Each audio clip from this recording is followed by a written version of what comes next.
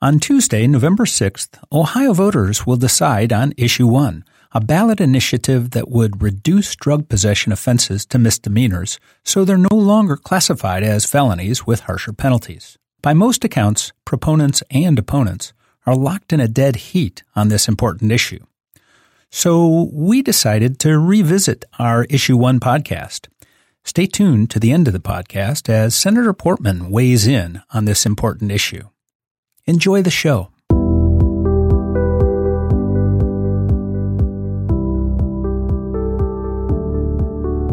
Welcome to the Cover 2 Resources podcast series, a podcast series about addiction and addiction education.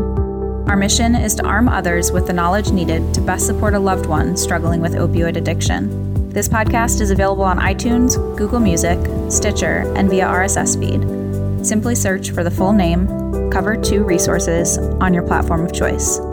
Thank you for listening.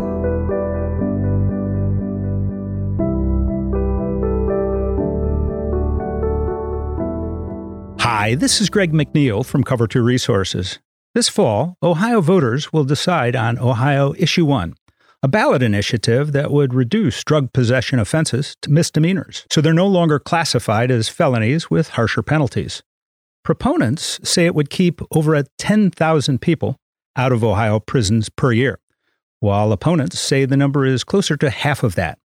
Issue 1 is a proposed constitutional amendment that is being bankrolled by billionaires, including Facebook founder Mark Zuckerberg and his wife, Priscilla Chan.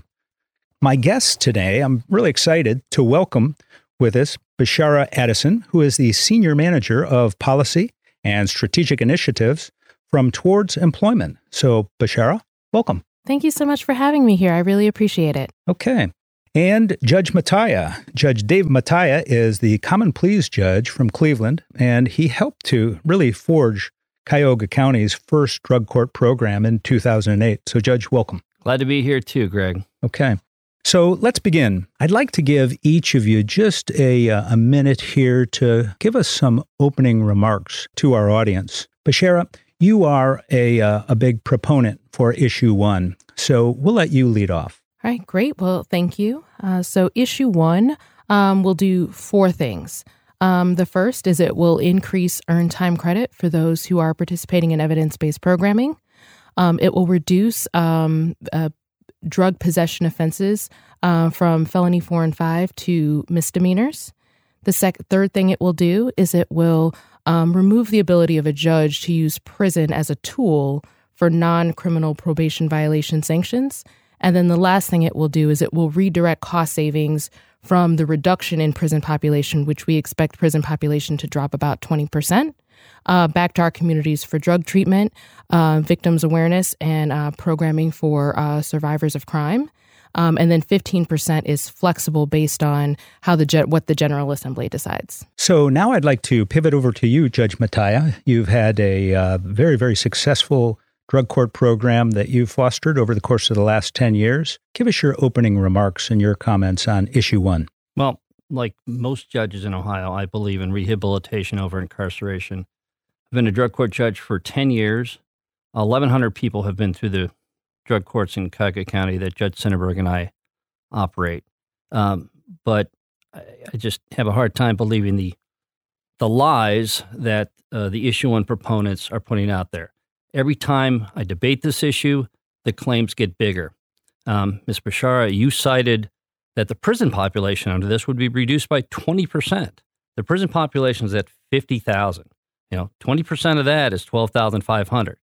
Your own Policy Matters group only said the prison population would be reduced by 10,000 in their paper. So you've overinflated that today. Since Policy Matters statement came out, the Office of Budget Management in Ohio came out, and instead the prison population reduction would be much less, more like 4,000. So let's be truthful with the voters. Here's what Issue 1 will do. Issue 1 will destroy our successful common pleas drug court infrastructure where lives are saved on a daily basis. Issue 1 will let violent offenders and many sex offenders out of prison early. You talk about a reduction for earned time credit on evidence-based practices, but what you don't tell the voters is those folks on your side who wrote this to let people get out of prison up to 25% earlier on their sentence merely for working in the prison kitchen. There are a shortage of programs in the prison system for rehabilitation, and the people who are coming out early are going to be coming out just as dangerous as they did when they went in. The false narrative that you folks are running the public on, that the prisons are full of nonviolent offenders, is not true. Less than 11% of the prison population is made up of 4th and 5th degree felons, the lowest number on our felony scale. Those people are there because they're either repeat offenders or have committed crimes of violence. The public needs to understand that we cannot send people to prison who are nonviolent 4th and 5th degree felons as sentencing as a result of action taken recently by the legislature. What's very frightening, though, about issue 1 is it takes away the tools of accountability that judges like myself use every day in our jobs. You say with pride that you're going to take away the ability to send an offender to prison for violating probation. I don't know what you expect judges to do in reality to coerce a difficult population into paying their restitution, showing up for drug treatment, doing community work service, getting their GED, the common things that judges do when they put someone on probation to redirect them towards a law-abiding lifestyle. If you take away the threat of incarceration, you take away any ability we have to change behavior. There will be no savings from this issue. The cost of issue 1 going to rehab will be borne by the taxpayers and will be taken from the general fund and other sources like highways and education. The OBM report showed the savings. It's not savings. The formula that will result in $40 million to be put towards rehabilitation to be spread across all 88 counties. That's not going to go far. Issue 1 has been opposed by every editorial board who's looked at this issue. Just this week, one of their own pastors that they have running a commercial in support of issue 1 decided that after looking into this further, this was not a good idea, and he has backed up on his support, and he has asked the campaign to stop running that commercial. But most importantly, I oppose issue 1 because people will die if this passes. So 63% of the people that we take in drug court would be reclassified as misdemeanants, and we would not have jurisdiction over them. So that's why when I say people will die, they will die because they won't get access to treatment in drug court. So I'd like to move along here and talk about how this amendment is coming about, or how this initiative is coming about, and that is a constitutional amendment. Bishara, why should we not be concerned that this passage is made possible through a constitutional amendment? Better put, why can't the legislators just, if this is a problem, why don't they just work it out? So they've had an opportunity to work it out. There has been an opportunity to take felony 4 and 5 drug possession offenses and reclassify them as misdemeanors, and it just hasn't passed through the General Assembly. In 2017, there were over 1,000 bills introduced, 10% of which either enhanced or created new criminal convictions. So the temperature of our state house is to create more ways for individuals to pick up a criminal conviction or be incarcerated. And that's, what I believe is why our prison population has remained stable. So we believe that it's time to let voters decide how we should reconstruct our criminal justice system. We recognize that it's uncomfortable. It's going to create new and different work for us to do, but it's the work that we should be considering. And we have not had success in this particular state house in reducing prison population. And our belief is that addiction is a public health issue, and we should not be using incarceration as a tool to address it. So that's the upside of doing a constitutional amendment. You can get something done, whereas otherwise you haven't been able to. Judge, what's the downside? Can't be changed. It's set in concrete. There's always unintended consequences whenever you enact legislation. George Soros and Mark Zuckerberg are not coming back to Ohio to spend another $4 million on a ballot initiative to correct the mistakes that are rampant in this proposal. The proponents of issue 1 claimed that the General Assembly's done nothing regarding criminal justice reform, and that's why it has to be a constitutional amendment. And that's just another falsehood that they're putting out there. House Bill 86 was passed in 2011. It permitted first-time nonviolent offenders to be sent to treatment facilities instead of prison and created new opportunities for reduction of jail time for certain inmates. Senate Bill 337 in 2012 was the collateral sanctions reform law. Now, I think this is something that Ms. Addison's been very interested in her life, and she should be aware of it. I am, because I helped to work on it. Right. So it passed. House Bill 56 banned the box law, bars public employers from including job application questions about the applicant's criminal background. That was passed in 2017. House Bill 483, 2015, it passed in that General Assembly. It was the Criminal Justice Recodification Committee. It's put together a committee to look at changes. House Bill 49. Now, this is the big one. This passed in 2017, and this forbid judges from sending nonviolent fourth and fifth degree felons to prison, again, unless they had a history of violence or sex offenders history. We could not send them to prison. So if you carried a concealed weapon and you picked up another case with a carrying concealed weapon, that's a nonviolent offense. That guy can't go to prison under that bill. Counter? So it's not that they haven't done anything. It's that they haven't done enough, and it still hasn't reduced our prison population. Our prison population has remained stable over the last decade. And so the goal behind issue 1 is to, A, make sure that we reduce prison population and decrease prison overcrowding. It won't solve the entire overcrowding problem, but it will certainly make a dent in that. But it's also to make sure that we have more resources being directed to drug treatment-related programs, which we're confident in our analysis that there will be cost savings realized that will come back to our communities for that. You want resources to drug treatment programs, your issue is going to destroy my drug and other drug courts in the country. It's like you have a highway that shepherds people to good health, and you're going to blow the bridge up while you hope that a newer, smaller bridge, less funded bridge will get built. That's what your proposal is doing. Again, 63% of the people that I have in drug court are there on fourth or fifth degree felony possession charges.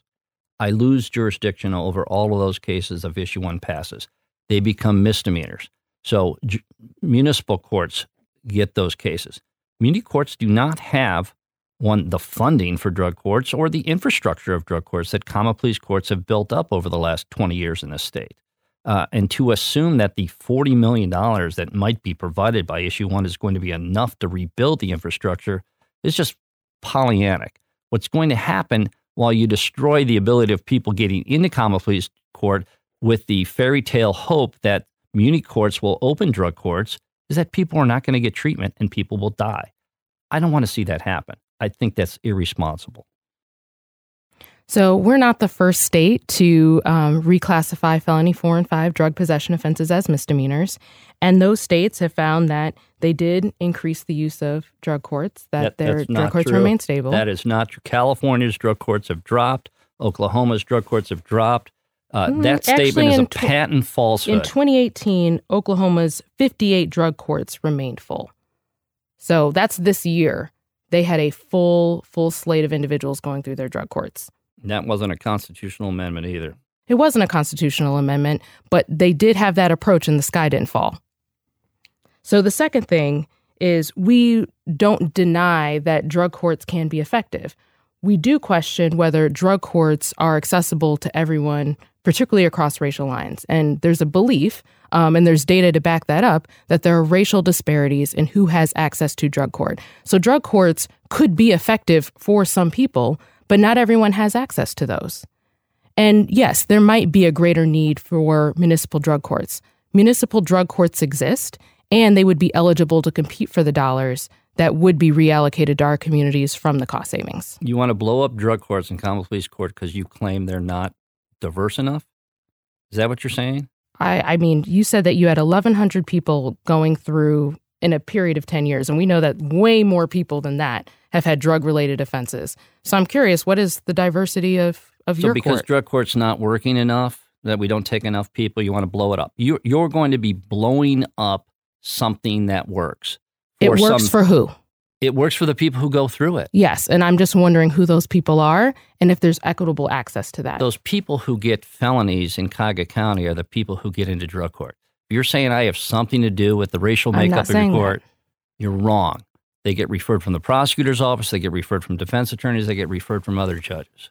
The pastor who backed up was getting paid $4,000 a month, right?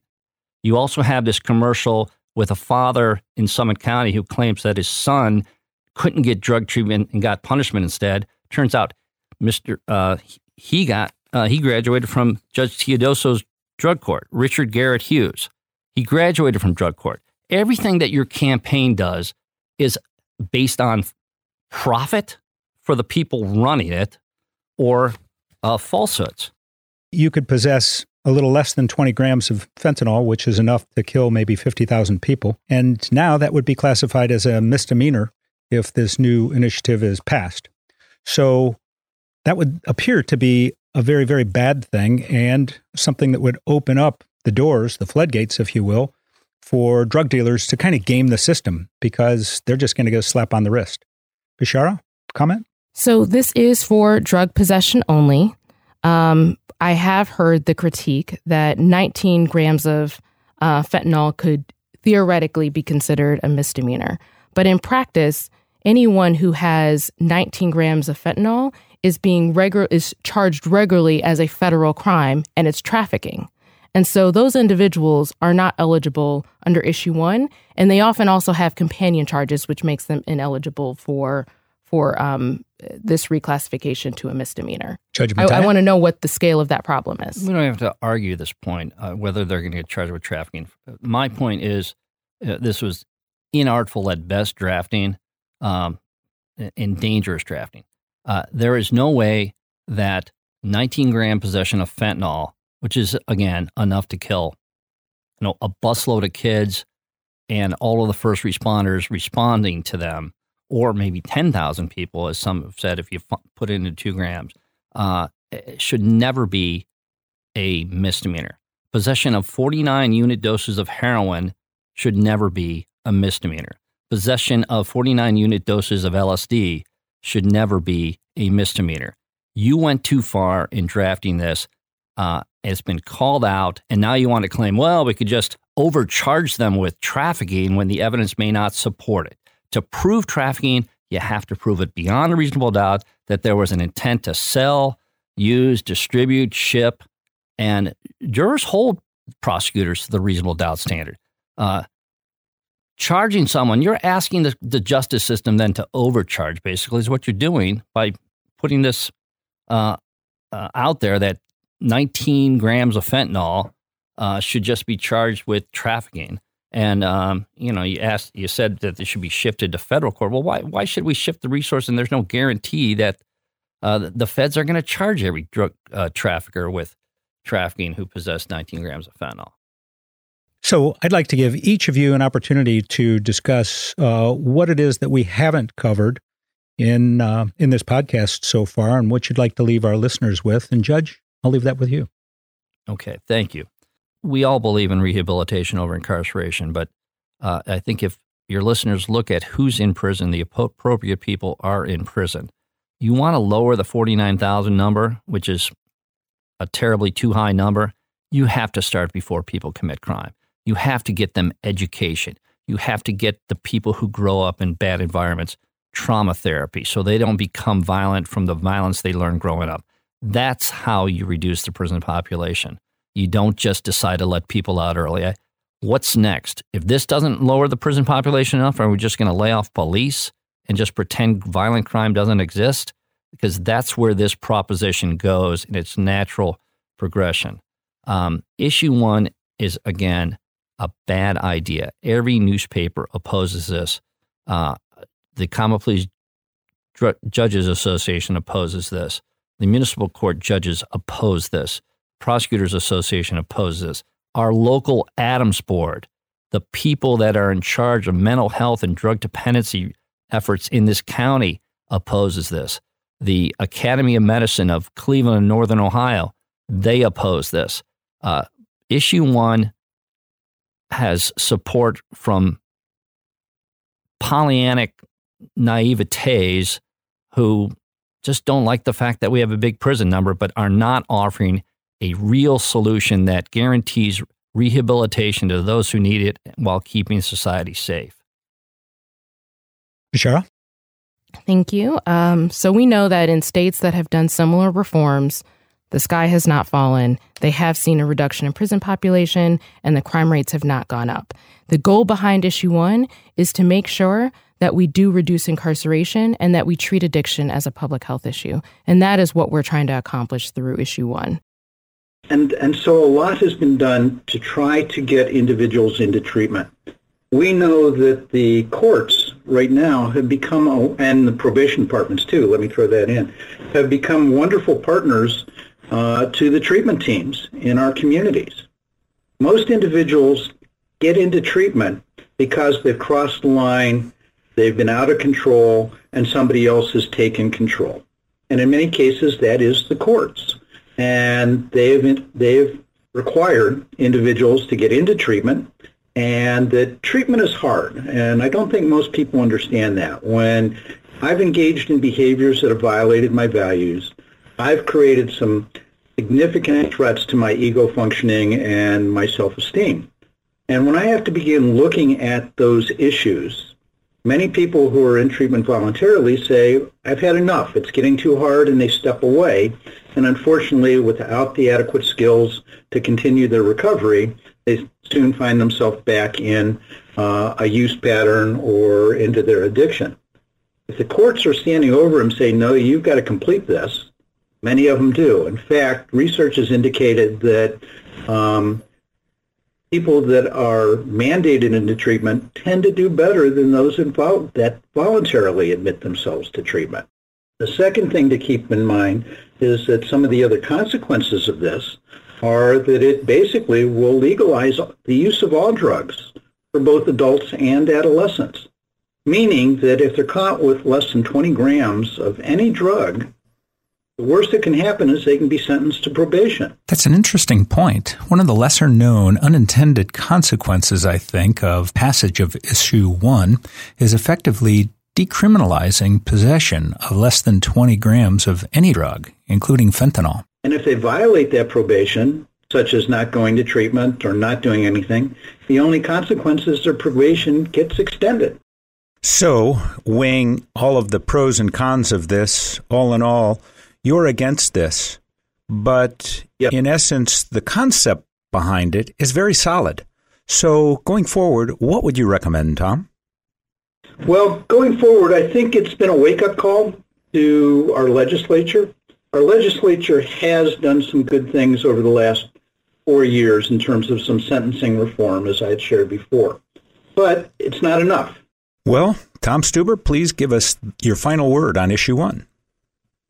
My final word on Issue 1 is that, although most voters are going to take a look at this and say, of course, people need treatment, and I strongly believe that they do, and they deserve treatment, and they deserve the ability to get into a life of recovery.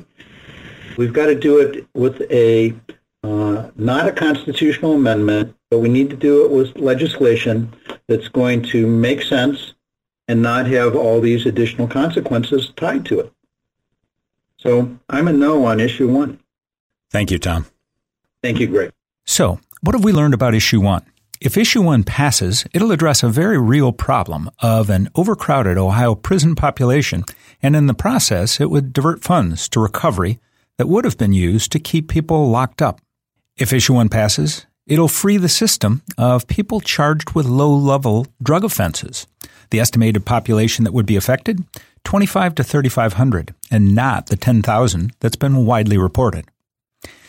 Also, if Issue 1 passes, the savings is estimated to be enough to provide treatment for 20 more people in each of Ohio's 88 counties. If Issue 1 passes, more than half of the people who get help today through Ohio's 167 drug courts will no longer have that opportunity. And finally, if Issue 1 passes, someone busted with 19 grams of fentanyl, enough to kill an entire community, could be charged with misdemeanor drug possession. Joining us today to help us unpack Issue 1 were Judge David Mattia, the Common Pleas judge from Cleveland, Ohio, who helped create Cuyahoga County's first drug court program in 2008. Also joining us was Bashara Addison, the Senior Manager of Policy and Strategic Initiatives for Towards Employment. And finally, Tom Stuber, the CEO of the Licata Wellness and Recovery Way. One last note to add to this podcast. The founder of an Akron 501c3 nonprofit posted videos against Issue 1 on his personal Facebook page earlier this month. On October 14th, Facebook notified him that due to technical issues, all of his Issue 1 videos were erased. We conclude today's podcast with special guest Senator Rob Portman weighing in on Issue 1. There is this Issue 1 in Ohio, and I can't tell you how many people I've talked to who are treatment providers, who are drug court judges or personnel, who are in law enforcement, who think that this is a bad idea to pass Issue 1. Why? Because one of the ways we're getting people into treatment is by using the criminal justice system in an important and compassionate way, not to lock people up, but to give them the incentive to get into treatment, which is so important. And my concern is, very simply that model that is starting to work all across our state could be threatened by this legislation. So my hope is that we will not pass Issue 1, but that we will continue to focus on not locking people up and throwing away the key, but instead getting people into the treatment that they need in order for them to get back on their feet and to become engaged, productive citizens again and re-engage with their families and their work and their faith and everything that matters. Thank you, Senator. Take care. My name is Greg McNeil. I'm founder of Cover 2 Resources. Thank you for joining us for this Cover 2 PPT podcast. That's people, places, and things making a difference in the opioid epidemic.